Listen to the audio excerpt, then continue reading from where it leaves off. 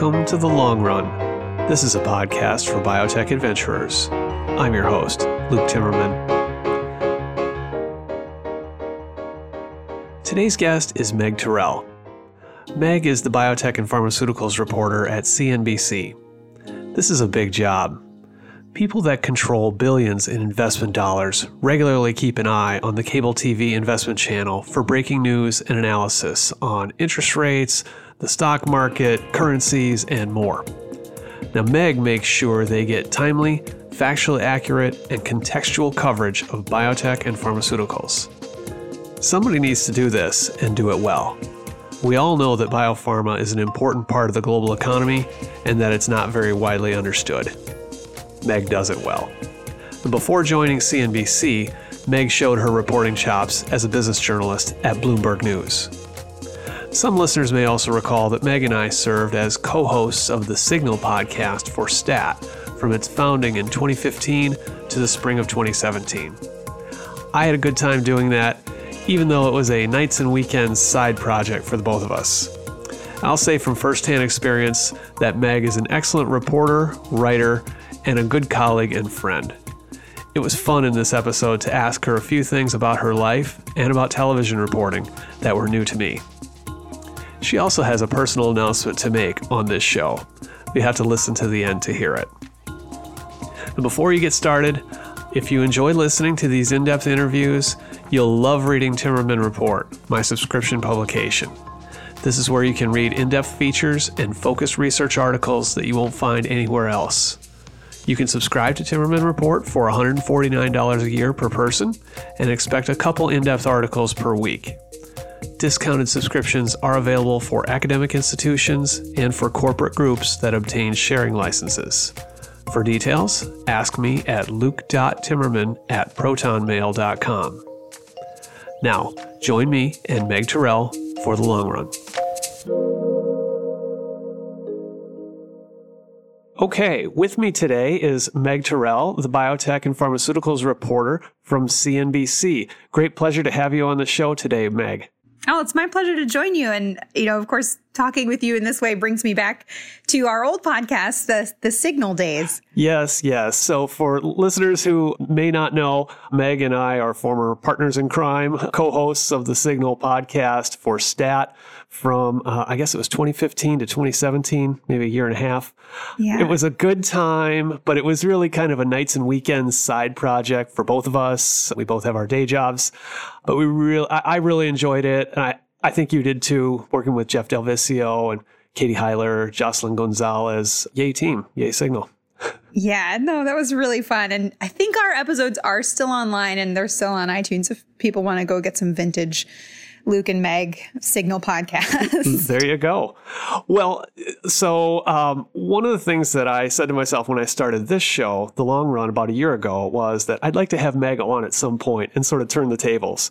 So I'm really glad that you could join me, because really you do play an important role in the industry as a highly visible person covering the sector on CNBC in an in-depth and a smart and timely way that you don't see that often on television. So it's greatly appreciated. Oh, well, thank you so much. And you, of course, know, and I'm sure other people could imagine that you've always been a role model of mine in the biotech reporting world. I remember I took your slot covering biotech at Bloomberg, I guess maybe 2 or 3 reporters after you had moved along to Xconomy. And I used to find your old stories on the terminal, and I would always be so excited. I was like, oh, Luke Timmerman byline, this is going to be a really good story. And I've always felt that way since. So it's exciting to have been able to collaborate with you and to keep getting to work together. I was really 2 or 3 reporters ahead of you. You're making me sound old, Meg.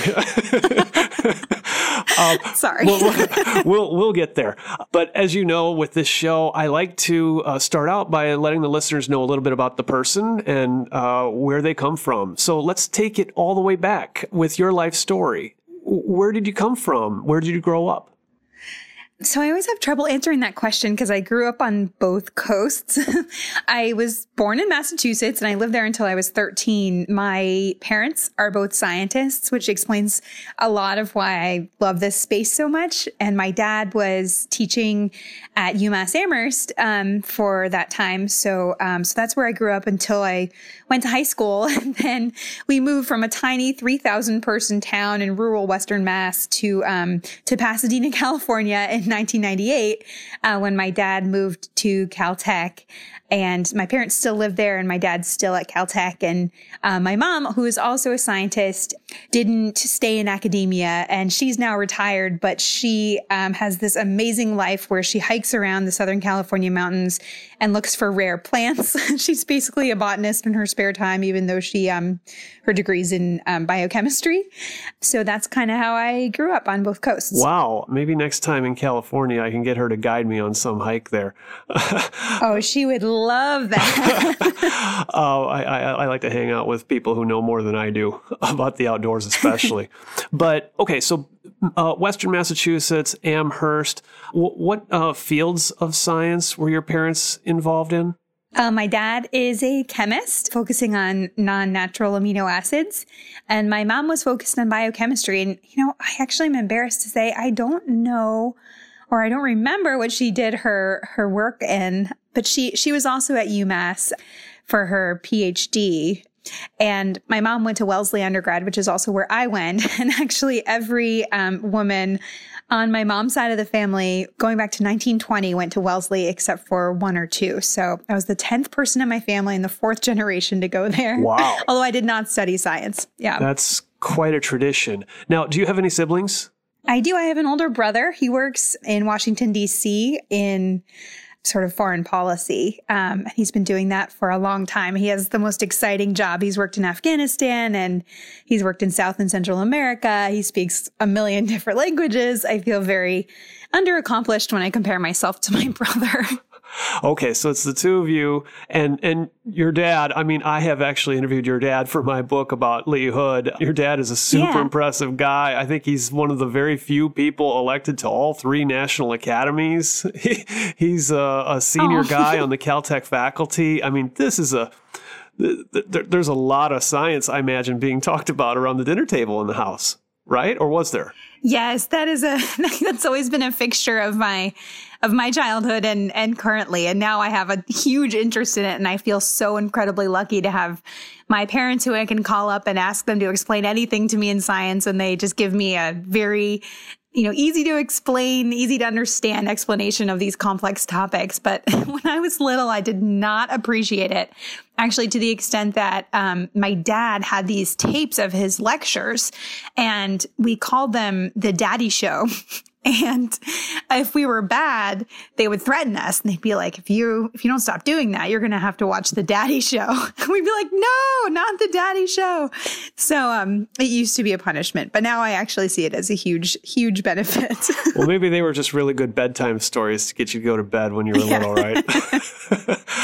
Exactly. But I was really cool on take your dad to work day or take your parents to work day. My dad came in, I remember in 2nd grade, and he brought liquid nitrogen with him. And I still remember he touched it with his bare hands and he told us, don't, you shouldn't do this. And then he took this thing out, he didn't touch it for very long, obviously, but he dipped this racquetball in the liquid nitrogen and then he threw it against the wall and it shattered. And I was just like the coolest kid in 2nd grade for a couple of weeks after that. Wow, that's a classic highly visual experiment. Well, so now you grew up in this environment with a lot of science around you, and you end up going to Wellesley for university, but I think you studied English and music. So what were you thinking that you might do? Going to become a humanities person?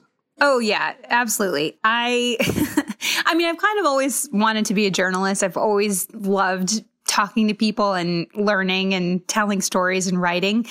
But I've always loved music. And when I got to Wellesley, I discovered how much I loved studying it. I mean, in addition to playing it and performing it, I started studying music theory and really, really fell in love with that and was kind of surprised to the extent that I did and kind of realized a sort of love for math in that as well. I never really studied math, but just found the different concepts of music theory. And I got really into sort of atonal composition and things like that, which are very defined by patterns. I really got into that. And I thought about pursuing music as a career, not really performance, but more theory and composition. But I kind of got won over by English. I just love to read and I love to write. And I probably took a similar number of classes in both of, English and music. But by the time it came time to graduate, I was pretty sure I wanted to pursue journalism. But I was trying to combine my love of both those things. And I thought about being an arts critic. So I actually went to journalism school out of Wellesley because frankly, I wasn't sure how to get a job in journalism. And I went to Northwestern in Chicago, where I had always wanted to live. And it was an awesome program. But I took a class in arts journalism, and I just found myself thinking, why does anybody care what I think about, this play or this composition or whatever it is? And I just wasn't super compelled by it. And I ended up just in this business journalism course because my advisor was this amazing guy, Joe Mathewson. And he just said, why don't you take the course? And I was like, oh, I'm going to hate this. It's going to be awful and so boring. And I found when I got in the course, I actually found it super interesting. Again, there's that sort of mathematical component to it. Not that I'm some math whiz or anything like that, but I kind of appreciate using my brain in that way. But also, business stories are incredibly personal. And so I found I was just telling people stories and really kind of writing about how life works. And I really found that super fun. So that led to an internship at Bloomberg, which I pursued because it paid. I was relegating myself to a life of poverty as a journalist in my mind. I was thinking I'll never make any money, but this is an internship that pays $20 an hour. And I really hoped I got it. And then I miraculously did. And it was in New York. So I moved to New York. Did you write for the school paper at Northwestern or Wellesley? At Wellesley, I did. It was a 12-page weekly paper called the Wellesley News. I was the arts editor my senior year, so I mainly wrote about Wellesley's arts scene.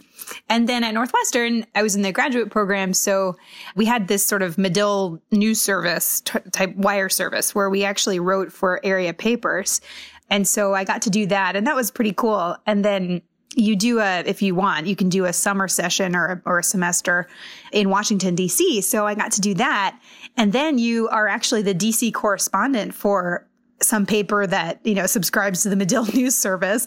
And I was the D.C. correspondent for the York Daily Record. Yeah. So that was actually pretty cool. This is one of the great things about journalism is that it covers so many walks of life. You could write about science, and that's obviously a great way for understanding the natural world. And with arts, the old saying, art imitates life or life imitates art. But that's really interesting that you found business as this great lens for understanding the world. That's part of what I see too. Yeah. And it was really unexpected to me. It was never something I was interested in. And I knew absolutely nothing about it. I still remember the first time I heard the word EBITDA, which is the abbreviation for earnings before interest, taxes, EBITDA, depreciation and amortization. There you go. And it's just, just a way of explaining, earnings without these other things attached to it. And I just thought they were saying this funny phrase that was unique somehow to, whatever industry I happened to be, covering at the time. I think it was casinos actually. And then I realized it's this term that everybody uses. But, I think I didn't even realize you could own stock in companies like Coca-Cola. I didn't know anything about this stuff. And it was all a brand new world to me. And I just thought it was so cool. Wow. So you end up interning at Bloomberg and then getting your first job out of school at Bloomberg, right? I was super lucky. So I went for this 3-month internship, moved to New York. And I'm not one of those people who, for my entire life, thought, I'm going to live in New York someday. I didn't really care about living in New York, but that's where the job was. So I had to find an apartment situation that would somehow work out for 3 months in case I didn't get hired. But then at the end, I did get hired. I felt super lucky. And they put me on this team called Small Caps, which basically was this new team they were forming to cover small publicly traded companies. And at Bloomberg, a small cap is anything with a market value of up to $2 billion. So that was the end of 2007 and the beginning of 2008. And that was an incredible time to start a job in business journalism because the economy was collapsing. And so a lot of companies that are huge, well-known brand names became small caps. And so I was covering companies like Kodak and Blockbuster and Six Flags, companies that have these incredibly well-known names, but were going essentially through bankruptcy or heading toward bankruptcy. And so I learned just a ton about business that way. And it was a really interesting time to get to learn this stuff. It's kind of like the classic general assignment reporter who, go out and cover all these things that fall between the cracks of somebody else's beat, like a senior reporter. So this is, where I come in, right? I was on the staff at Bloomberg at the time and U.S. biotech reporter in San Francisco. And my job was to cover all the big companies in biotech, Genentech and Gilead and Amgen, all the ones that the editors knew their names, knew were important. Right. And if I wanted to propose like, well, hey, there's an interesting small company over here that you've never heard of, they'd kind of look at me like, forget about it. Why don't you go back to, covering those big companies that people know. But this is a great opportunity for you to really learn. How did small caps morph into more of a biotech type beat for you? So I was on that team for 2 years covering a lot of those more consumer-y names. And then they decided to dissolve that team, maybe because all of these small companies don't get a lot of readership on the terminal because they don't have as many investors. I don't know. But they would dispersing. They would tell me, 25 people read that story, Luke. Why don't you go back to write something about Amgen? Yeah, exactly. So we were all getting moved along, and I had the choice basically between covering consumer products and pharma. And I just thought pharma sounded a lot more interesting. And of course, I had the connection to science because of my family. So I just decided to do that. And so I joined the pharma team the health team at Bloomberg in the summer of 2009. And at Bloomberg, it's amazing. They have the luxury there of having, a reporter cover just a few companies. So I was assigned to 3 companies, Johnson & Johnson, Eli Lilly, and Abbott Labs, which hadn't yet split into Abbott and AbbVie. And then I covered sort of general science and health as well. So I got to write study stories, which was an incredible way of learning more about science and more about how to write about science. But then also, I spent all my time focusing on 3 companies. So that was pretty interesting beginning. Well, but Bloomberg, it's also just this very focused and disciplined and competitive place. I mean, I think of it as just a great training ground for a journalist starting out. In fact, I recommend young people, if they ask where to go, this is one of the places. Yeah. So many senior people, really good, work hard and know what they're doing. I agree so much. I mean, obviously, I don't have experience having started out anywhere else, but I can't imagine a better bedrock of training than I got at Bloomberg. I ended up staying there for 7 years. And I just feel so well prepared to take on all different kinds of stories, from straight science stories to earnings stories on any different, company or beat, to, complicated corporate feature stories. I just feel like I got great training there, and their focus on accuracy, you actually got, knocked down, as you know. I mean, all of your mistakes and your triumphs get quantified into a number that ranks you at the end of the year, and your pay is directly tied to that number. And so you need to cut down the number of corrections. You need to increase the amount of news you're breaking to bring your number up. And that was good training. I mean, all of that stuff is good training to be a good reporter. Well, another thing, I agree that the emphasis on accuracy really important, and clean, clear writing Not a lot of flowery language or flourishes. I mean, this was a just the facts kind of place in a good way. But there was also, I think, a way of thinking about the future there.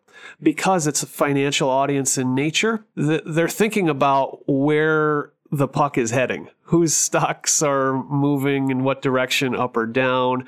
And so, as you know, you would prepare templates for your earnings. Very simple enough. If you're thinking about a company's earnings a couple weeks in advance, where might it go? What might be driving? What might be the major trend if you're, say, Gilead Sciences and you've had 3 years on the market with an HCV drug kind of thing? And that I think that was a really good mental muscle to exercise, to think about where you really think stories are going. Absolutely. And I think Bloomberg, I think it still thinks that way. And I think it's changed in interesting ways, even in the 4 or so years since I've left. I think it's become a lot more lively. Its writing style has become a little more creative, I think, without losing that important, just the facts and forward-looking focus. I think it's, they still do great stuff. I wish I could access all of my old stories, but they have a paywall on their website. Yeah. Me too. Every now and then. Well, okay. So this was about 4 years ago. How did this come about with CNBC? You get the call to interview for a job on television? That must have been, I can imagine that would be a little nervous or a little intimidating at first. How did that happen? Well, it didn't quite happen that way. Just rewinding a little bit and thinking about how I ended up in print journalism versus TV, which was my plan. I did an internship in college at a local TV station. And through that internship, I got some really valuable information about myself, which was that I didn't want to work in television journalism. Why not? Or at least that I didn't. I was working on a local news show, like an evening news show, and I just found it really hard to sink your teeth into anything. It just seemed like, you're running around like a chicken with your head cut off, and the stories are all about whatever's the most visual, like a fire or a flood or whatever it is. And that stuff is so super important. But I just didn't feel like I enjoyed it. I just didn't find it very rewarding, I guess. Although local news is so incredibly important and that work is rewarding if you're doing it. But at the time, it really wasn't for me. And I also just felt like journalism should be about the work. And I just felt like pursuing, an on-camera career was so much about your appearance and you wanting to be famous. And that just didn't appeal to me. So when I went to Northwestern, I had to decide between the print track, which they called reporting and writing, and the TV track. They also had a magazine track and a quote unquote new media track, which probably is just everything now. Right. But at the time it was like online journalism or whatever in 2006, 2007. Anyway, and so reporting and writing was what I did. And I was super happy to be doing that. So I deliberately chosen not to do TV. And then when I was at Bloomberg, occasionally Bloomberg Television would put the print reporters on if they had an interesting story. So I'd been on 2 or 3 times, and Mike Huckman, who covered biotech and pharma for CNBC for a long time before me and had left and started a career in PR, which he's still doing, got in touch after an appearance I did and said, if you're interested in this, I'm happy to talk with my old boss at CNBC because they've never replaced me. And I thought, I'm kind of ready to move on from Bloomberg, but I don't really want to do TV. Do I have to be sure I want to do TV if I go to this meeting? And Mike was like, yeah, you can't go to a meeting with a TV station and not be sure you want to do television. Why? Is that because they thought that they needed some help with actual writing of stories on their website? Was that part of the No, idea? I wasn't sure if I wanted to do this job. But I was sure that I was ready to move on from Bloomberg. I had been there for 7 years and I started as an intern. And in a lot of ways, when you start a job like that, you feel like you never grow out of it. I was still the youngest person on the team. I wasn't really sure what my path forward was, and I loved the beat. So I wanted to stay with the beat, but I was ready to try it maybe somewhere else. And, there aren't a ton of jobs for pharma and biotech reporters out there. So this was open, and I thought, well, it would be interesting. So I went into the meeting that Mike set up for me very kindly. And I just really hit it off with Nick Diogan, the editor-in-chief of CNBC, and had what I thought was a really great meeting. Then he'll tell you this story if you ever talk to him, but it was a year before CNBC hired me, and he wasn't sure I could do TV. He wasn't sure I wanted to do TV. I guess he picked up on some of that ambivalence from me. And I emailed him like every 3 weeks, just reminding him I was there. And at that point, I decided, yes, this is what I want to do. I think this is the right next step. And every couple weeks, and I tried to do more TV at Bloomberg to kind of build up my experience and to show that I could do it. And I think he still has some of the emails, and sometimes he'll just read them to me to embarrass me. But how persistent I was, and just telling him, like, I'm here. I want this job. I can do it. Don't forget about me. And finally he did. Yeah, I'm sure that made a difference, especially adding up over time. Well, I know, like I said at the top, it's been a good thing for you and for the sector too, because I think there was at least a couple years of vacancy there after Mike left CNBC when there was no real outlet. I'm sure there were people who would pick up stories occasionally, but not a dedicated beat reporter really out there doing enterprising stories and doing more than kind of reacting to the news. It actually was 4 years between when Mike left CNBC and when I started.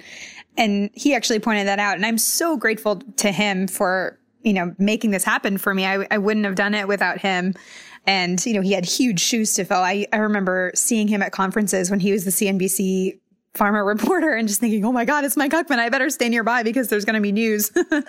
And yeah, so it's a new thing for CNBC too. And it's been kind of fun getting to kind of reforge the path there, because Mike's producer had also left. So there wasn't an overlap. If you enjoy listening to these interviews with biotech newsmakers, you'll love reading Timmerman Report, my subscription publication.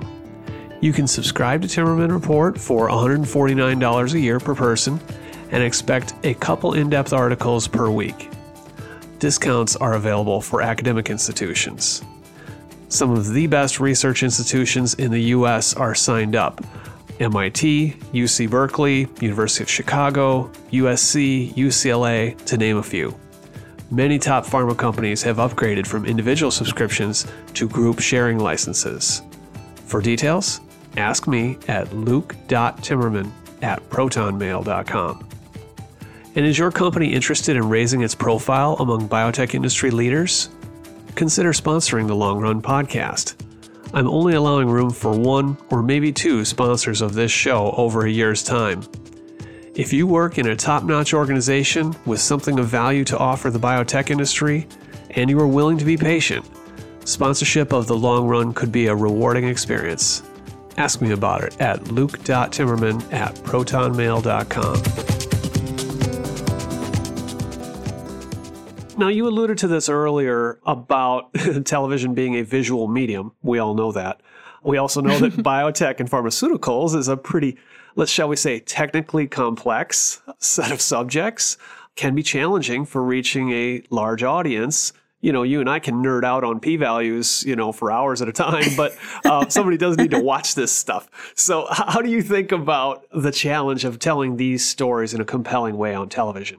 Oh, actually, I find that you can really hook people on these stories because this stuff affects all of us, and everybody cares about new medicines and, making sure that science is moving forward because it might ultimately benefit them or a loved one.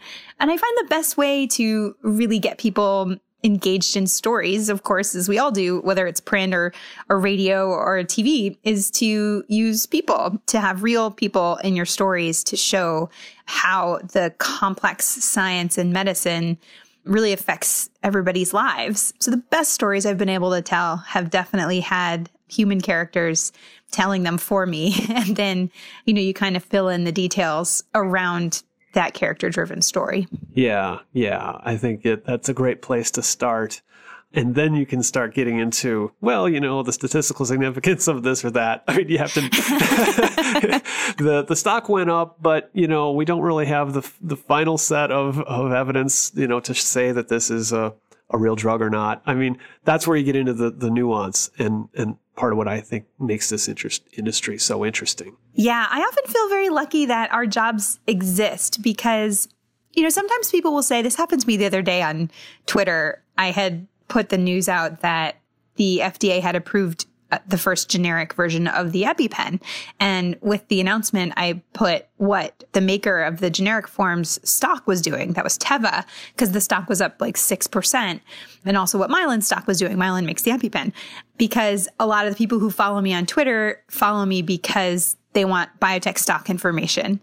And somebody responded to me and was like, I can't believe you would put stock ticker information next to this important news. How vacuous is that? I mean, this is like a life or death situation. And I didn't respond because it was pretty clear the person, wasn't coming from a place where they wanted to have like a real discussion about it. But, I think our jobs are to cover this complex industry for people who are making financial decisions about it. And that's a really important part of the ecosystem that makes these things possible. So it's not that we don't care about the human side. I care so much about that. And I think the person also said, what if you had a relative or a loved one with peanut allergy? And I was like, I do. Somebody very close to me has a peanut allergy, and I care deeply about them being able to get the treatment they need. But also investors care about what happens to the stocks. And I think that you and I and the others in our space are in this lucky position to get to really dive into the details of things because investors care about them. And that creates an audience for this incredibly nerdy world that we like to inhabit. Yeah, well, I think a really good story can include different elements that appeal to different audiences.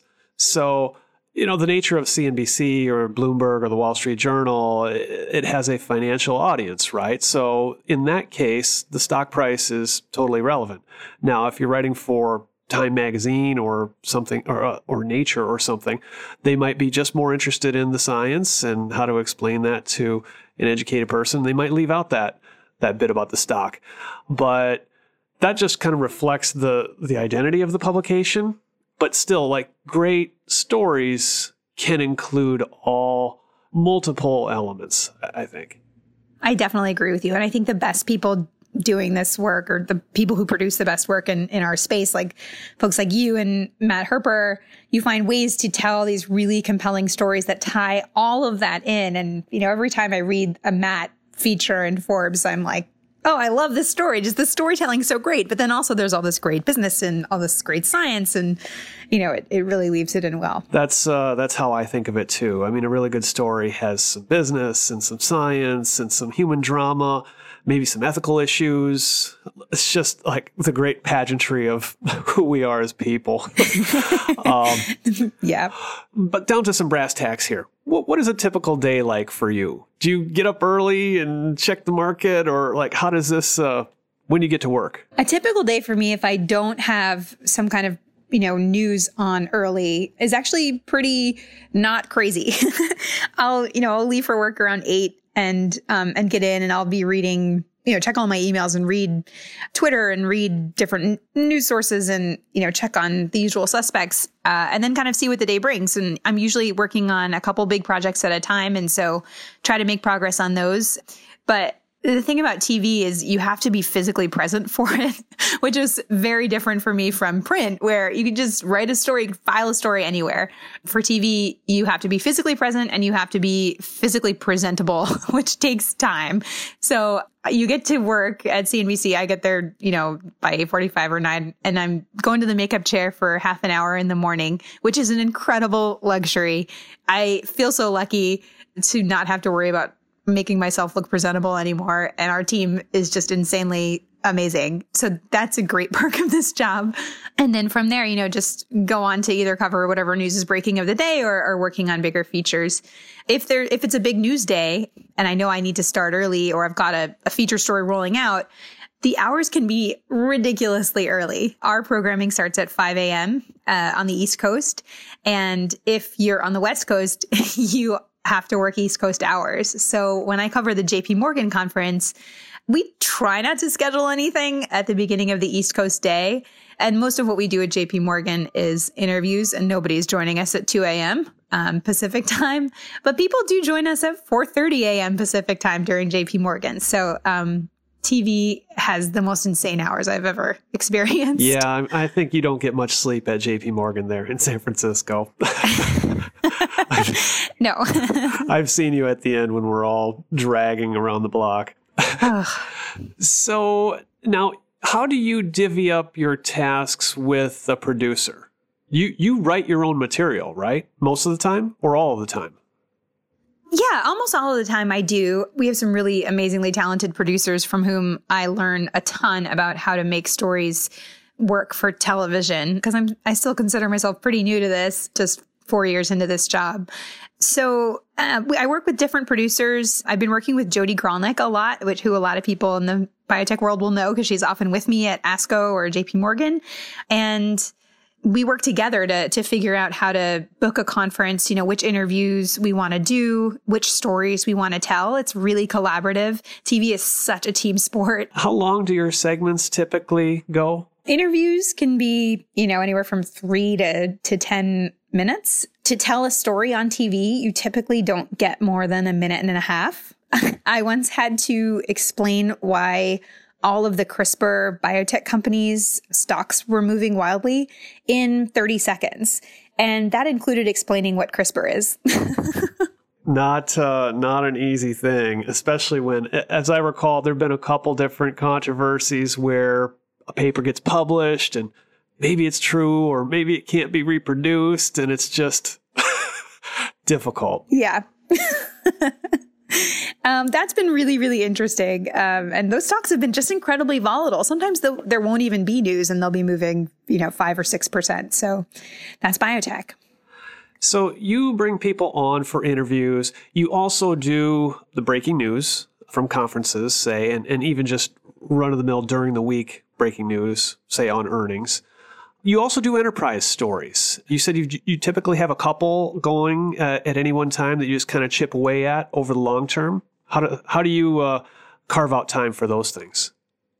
Sometimes it can be hard if there's a lot of breaking news or if I'm sort of filling in on other things around CNBC. But I have an ongoing series that's called Modern Medicine. And right now we're doing it every quarter. And so I'm always kind of trying to think of the next idea for that series. The last one we did was really cool. It was about 2 different programs that are using food and behavior and education to combat type 2 diabetes. And we focused on Geisinger Health, which is doing this fresh food pharmacy program where it gives away free healthy food to low-income people who are in their healthcare system who have type 2 diabetes, not just to them, but everyone in their household. And the results that they've seen through that are just incredible. And it's also saving a lot of money. And it's just this brilliant way of approaching this huge problem. And it's so simple and in so many ways. I just thought it was just such an elegant idea. And then the other part of the story was about Virta Health, which is using the ketogenic diet and a lot of coaching to help people try to reverse their type 2 diabetes. And the results are early, but they look really promising. And it was just a really fun story to get to work on. But that's kind of like just thinking about how am I going to shoot with, the Dr. Feinberg from Geisinger, and Geisinger, of course, is in rural Pennsylvania. How am I going to shoot with Sami Inkinen, the CEO of Virta? And he actually happened to be at a conference where I was going to be in Minneapolis. So we ended up shooting the interview there.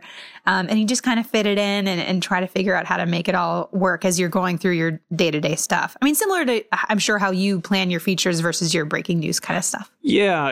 It's a balancing act for everyone in journalism. The this just in versus the longer term enterprise stuff. On television, I mean, I think this is still despite all the changes that we have seen in the media over the last 10 to 20 years, with the rise of social media in particular, television is still this really, really strong, powerful outlet. So you have an important role to play. What would you say are some tips that you might have for people going on television? Because me personally, whenever I go on, I'm a little nervous. I can't bear to watch after I've been on. I can imagine lots of other people can probably relate. So what do you advise? What do you advise to people? Well, I remember when you came on CNBC and I thought you did a fantastic job. I hope you watched that appearance back. I think my mom and dad watched it. They said I did a good job, so I'll take their word for it. The few things I would say are think about what you want to say before you come on so that you can keep your answers very direct and, if possible, short, because 3 or 4 minutes flies by and you don't get a lot of time to make your point. So folks who can kind of express themselves concisely always do a fantastic job. At the same time, we love, and I'm sure you do as well. I mean, any journalist loves when people speak plainly. You don't want people who come on and just kind of talk in circles and don't really say anything and don't really make a point. Then I'm sort of like, why did we even do this in the first place? You know? So people who come on and have a point of view, who really make themselves clear and do it in a concise way, those are my favorite guests. Now, another thing that I noticed you've been a little more outspoken about, I think over the last maybe couple years, some of the conversation around diversity, sexism.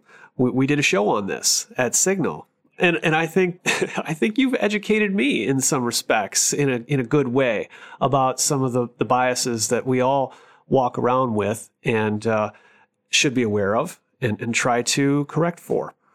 I don't think you talk about this on television much. At least I haven't seen it, but.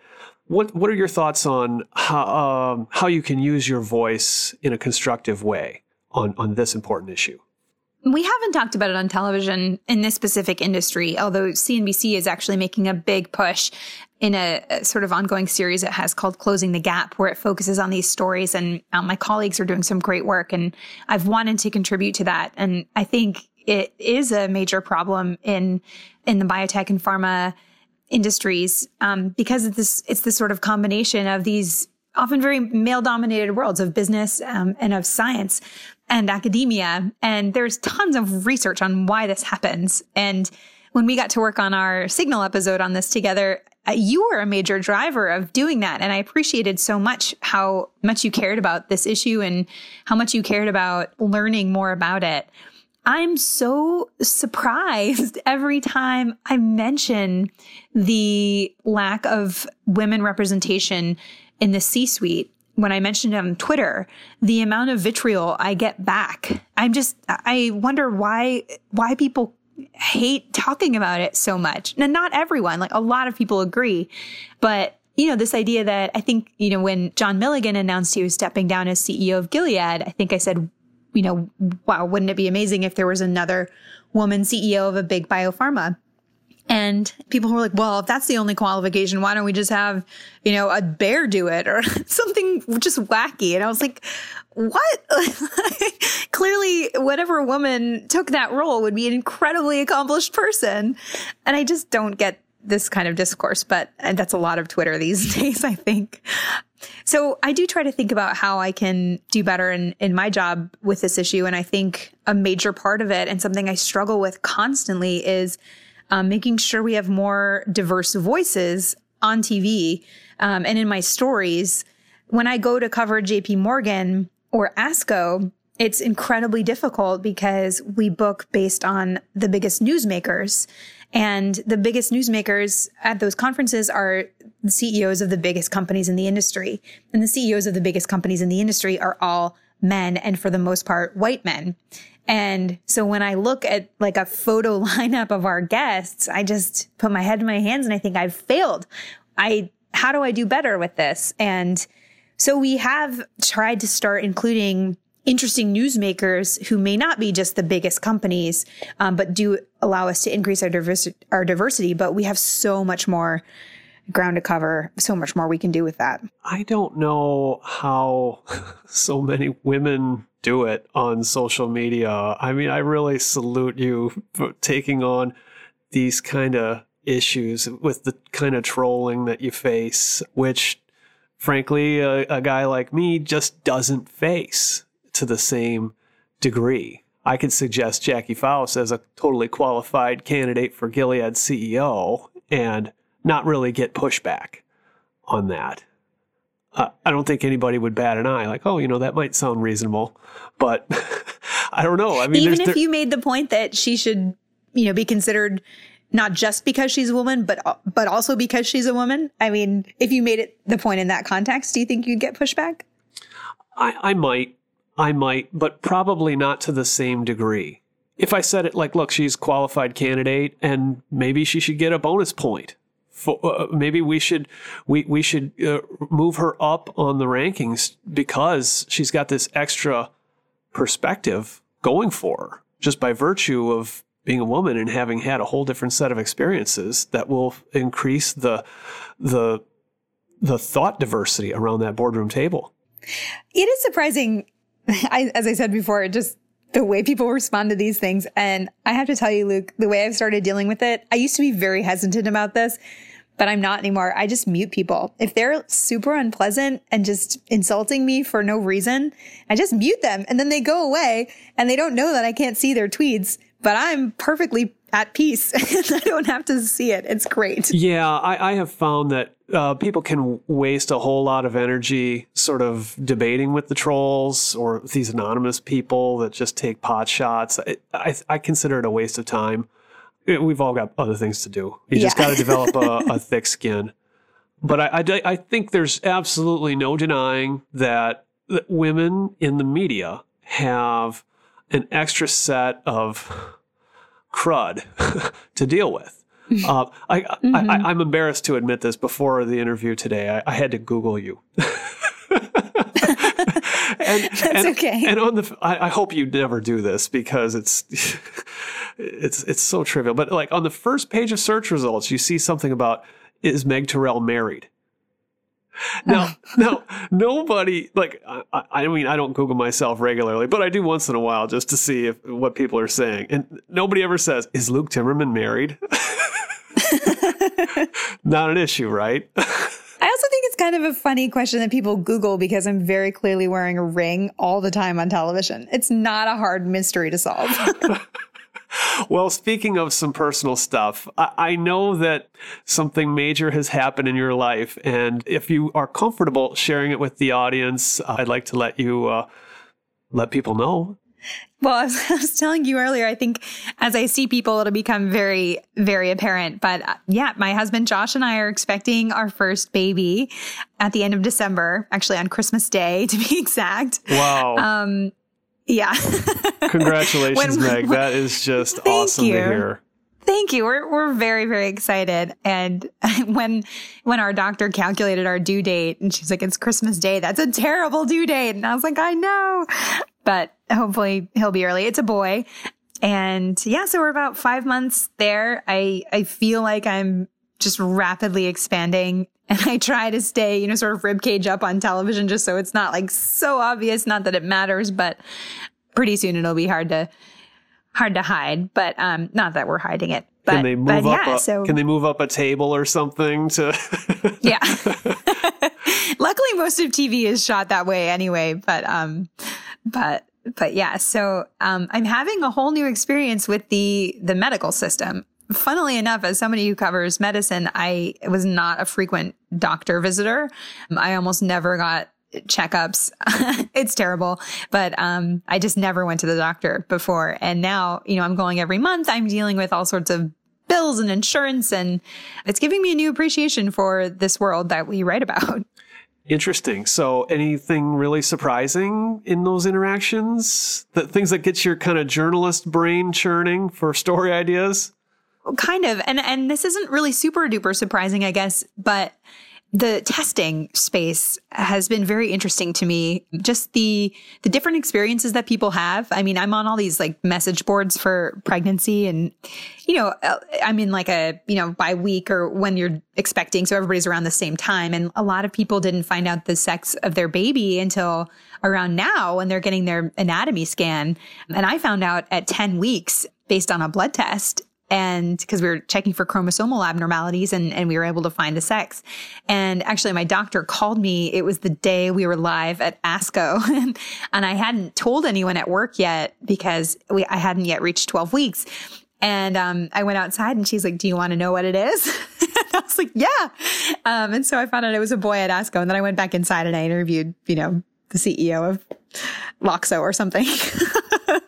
And I couldn't even tell my friend and my producer who was there with me because we hadn't told anyone yet. But anyway, the testing space has been really interesting in that way, just the, diversity of experiences people have. And then also the way it's paid for. I got this bill in the mail from our testing provider that was thousands of dollars. And I was just so caught by surprise and was not ready for that. And, went online and was kind of looking into the whole thing. And then I got another letter from my insurer showing it had been adjusted down to like $50. And I was like, why did this how did this happen? And it's just so unclear and kind of scary.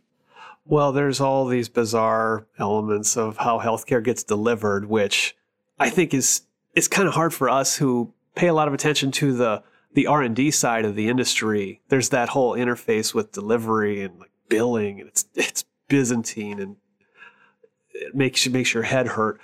So back up for a second. You said that you could tell the sex of the baby based on the blood test at 10 weeks? Yeah. Not the ultrasound. No, at that point, we couldn't tell. We were able to see and confirm visually in an ultrasound we did at around 16 weeks. But yeah, really early from the blood test. Now, did you also get, not to get too personal here, and we can cut this out if you want to. No. did you get one of these non-invasive prenatal tests, the genomic type of tests? Yes. So the blood test that we did was to test for different chromosomal abnormalities. So Down syndrome, and there are a couple other things that they look for. And then, to be honest with you, I'm actually not totally sure why we did that, because I am not 35 yet, which I know is like this cutoff, for when you are suddenly high risk in your pregnancy. And for my next one, I most likely will be. But anyway, so we did that test, and then you do another imaging test for the risk of Down syndrome. And so there's a lot of things you can kind of do. But we haven't done any of the more invasive testing like amniocentesis or anything like that. Yeah. There's an amazing book for anybody else who's going through this called Expecting Better by Emily Oster. And she's an economist who has 2 kids. And as she was going through this process, she was incredibly frustrated by just the diversity of opinions she was getting from doctors and the medical literature. And so she just took an academic approach to it and compiled all of what the literature said on all these different topics. And I sped read that book when I found out I was pregnant, and it was amazing.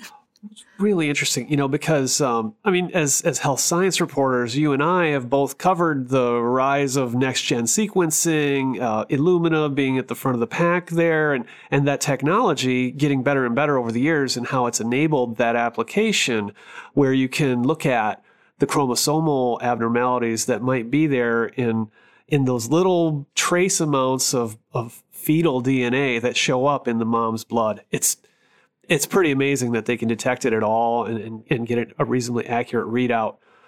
And now, when my daughter was born 6 years ago, this was still very much investigational. Like, people were talking about it, venture capitalists were investing in it, but it hadn't really arrived. And now it sounds like it's pretty much standard fare. Yeah, it seemed that way to me, although I know just from reading all these boards that not everybody gets this. And I found that super interesting too. And I've also gone through, we've done like carrier testing and things like that just to see if there could be any, worrisome genes we've passed along to the baby.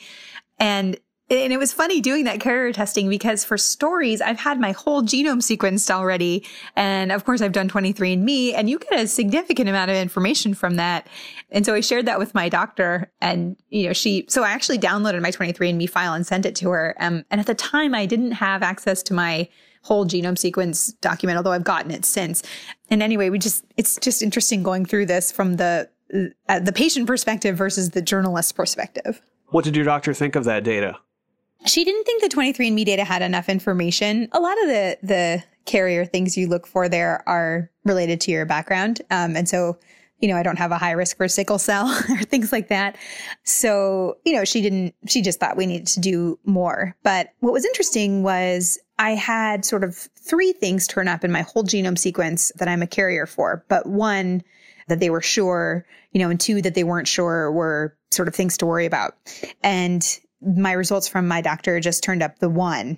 it's called Bardet-Biedl syndrome or Bardet-Biedl syndrome. And then they tested my husband and he had nothing. So we didn't have anything to worry about there. So that was pretty good. He has good genes. Well, you're a good match then. Well, it's a wonderful life experience. I'm really happy to hear that that's happening for you and Josh. And I'm sure many of the listeners wish you well and hope to see you soon on CNBC sometime there in 2019. Oh, thank you. Thanks so much for joining me today on The Long Run. Oh, it was my pleasure. Thank you for having me, Luke.